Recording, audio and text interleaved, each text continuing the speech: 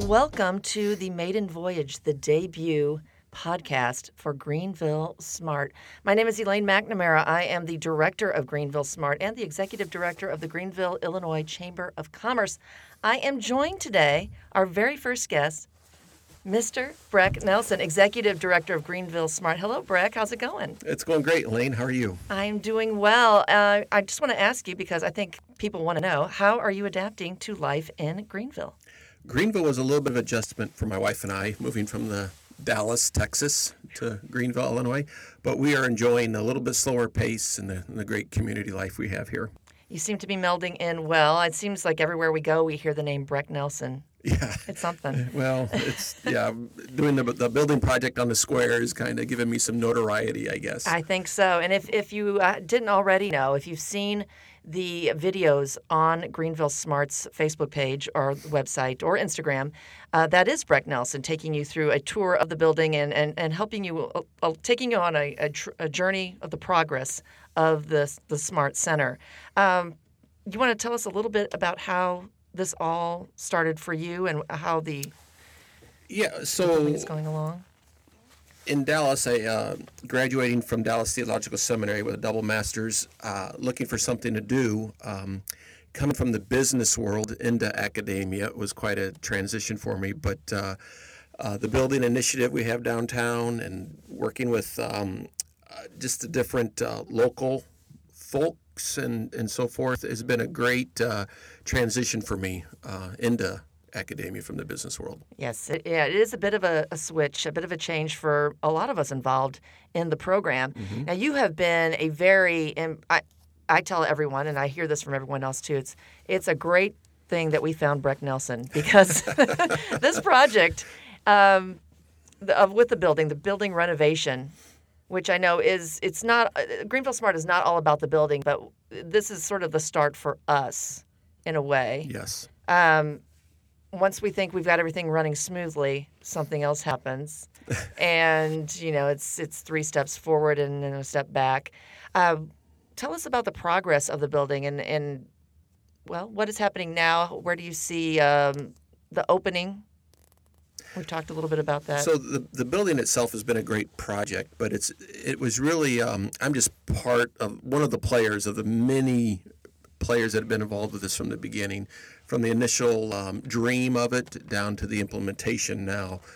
So my part is to help transform this 123-year-old building on the square, which used to be the old Masonic Lodge, into a multi-use facility for the community and university. The project is about a $3 million project, including 4 floors, starting with the basement through the 3rd floor.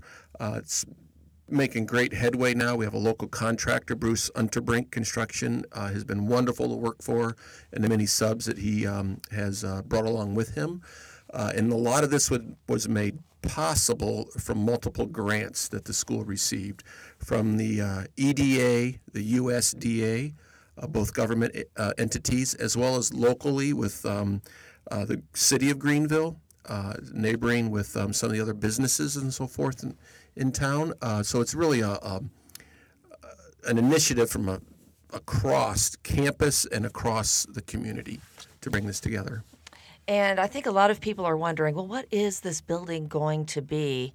And I think they're starting to get sort of the idea. I think we've been good disciples of explaining things, but why don't we take it floor by floor and sort of go over what the Greenville Smart Center is going to eventually be once it is open. Oh, that's a great idea. So I guess we'll start in the basement. We had some unfinished space in the basement, and there was a need at the university for this new esports program coming on. Esports, for those of you who don't know, is basically playing video games competitively. This is a new industry, I'll call it, globally. So our students here in Greenville can play students from across the globe competitively in video gaming in multiple games.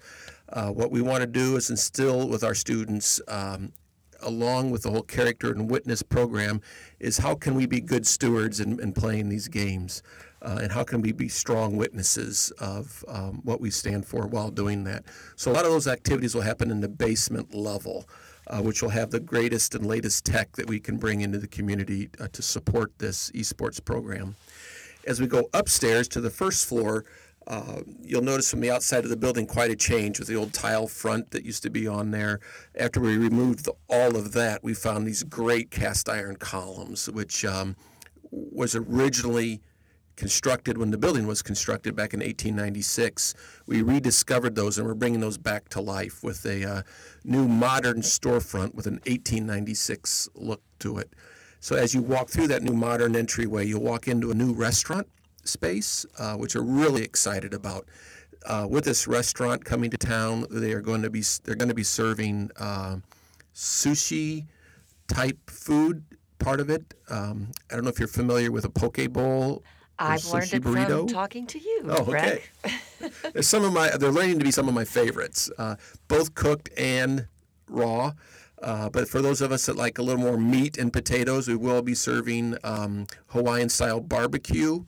And believe it or not, we're going to be introducing gourmet Spam to the community. Hey, that is a real thing. I've seen some Food Network shows around Spam, gourmet Spam. So I've sampled some of it, and it is terrific. I'm really excited about that. So as you enter the building, you'll have a little sitting area. People are more than welcome to come and have a cup of coffee, sit and relax, get on their computer, whatever they want to do. There'll be the restaurant space. And then towards the back of the building, we're going to have a kind of a gathering space with a new video wall where we can do presentations, mini concerts from students as well as the community to entertain us while we enjoy good food and fellowship. Wonderful. And that ground floor should be opening. We've got projections of October 18th, just in time for homecoming. Fingers crossed. Okay. That's our goal. We'll see if it happens. That's the plan. That's what we're hoping for. So we'll see. But there are 2 other floors that will open at a later date, projected to be opening in January, correct? Yeah, January, we're hoping to have the second and third floor, which will be accessed by a new elevator, which is a joint conjunction with the city of Greenville as well as the university. Going to the second floor is more of an entrepreneurial center where we want to help local startups succeed. We want people to come in with their ideas, and we want to visit and talk to them and see how we can help make this happen to kind of revive rural America and to be a player in the global economy. Exactly. And that's going to be a fantastic opportunity for a lot of people in our area. It provides you not only the resources for starting a business, but a space that is going to be very beneficial to anyone that has a business. You'll have all the amenities on that second floor of any high-end business office that you can share with your fellow entrepreneurs or business people, and giving you lower rates than if you had to go out and, if you had to go to St. Louis and Yes, the rent second a space. The second floor will be a membership floor. Right. But the amenities there, we're going to have fiber optic internet, some of the fastest access you can have, a conference room with state-of-the-art video capability. We will actually have semi-private office space in cubicles, which real modern feel to the floor, as well as open areas for collaboration and work. Informal conference room in the back for luncheon meetings and brainstorming, vision casting. I'm really excited for what's going to be happening on that floor as far as business in the community. It's going to be wonderful. And you forgot to mention there'll be a podcast room. Yes, podcast room with video capability. So bring your ideas and what you want to communicate to the masses. That's going to be fantastic. And then we've got the third floor. Well, yes, the third floor. There are 4 floors, but one is technically the basement. The third floor is going to be, well, a couple of different things. Yes, so you walk up the historic staircase to the third floor, or the elevator, whichever you choose.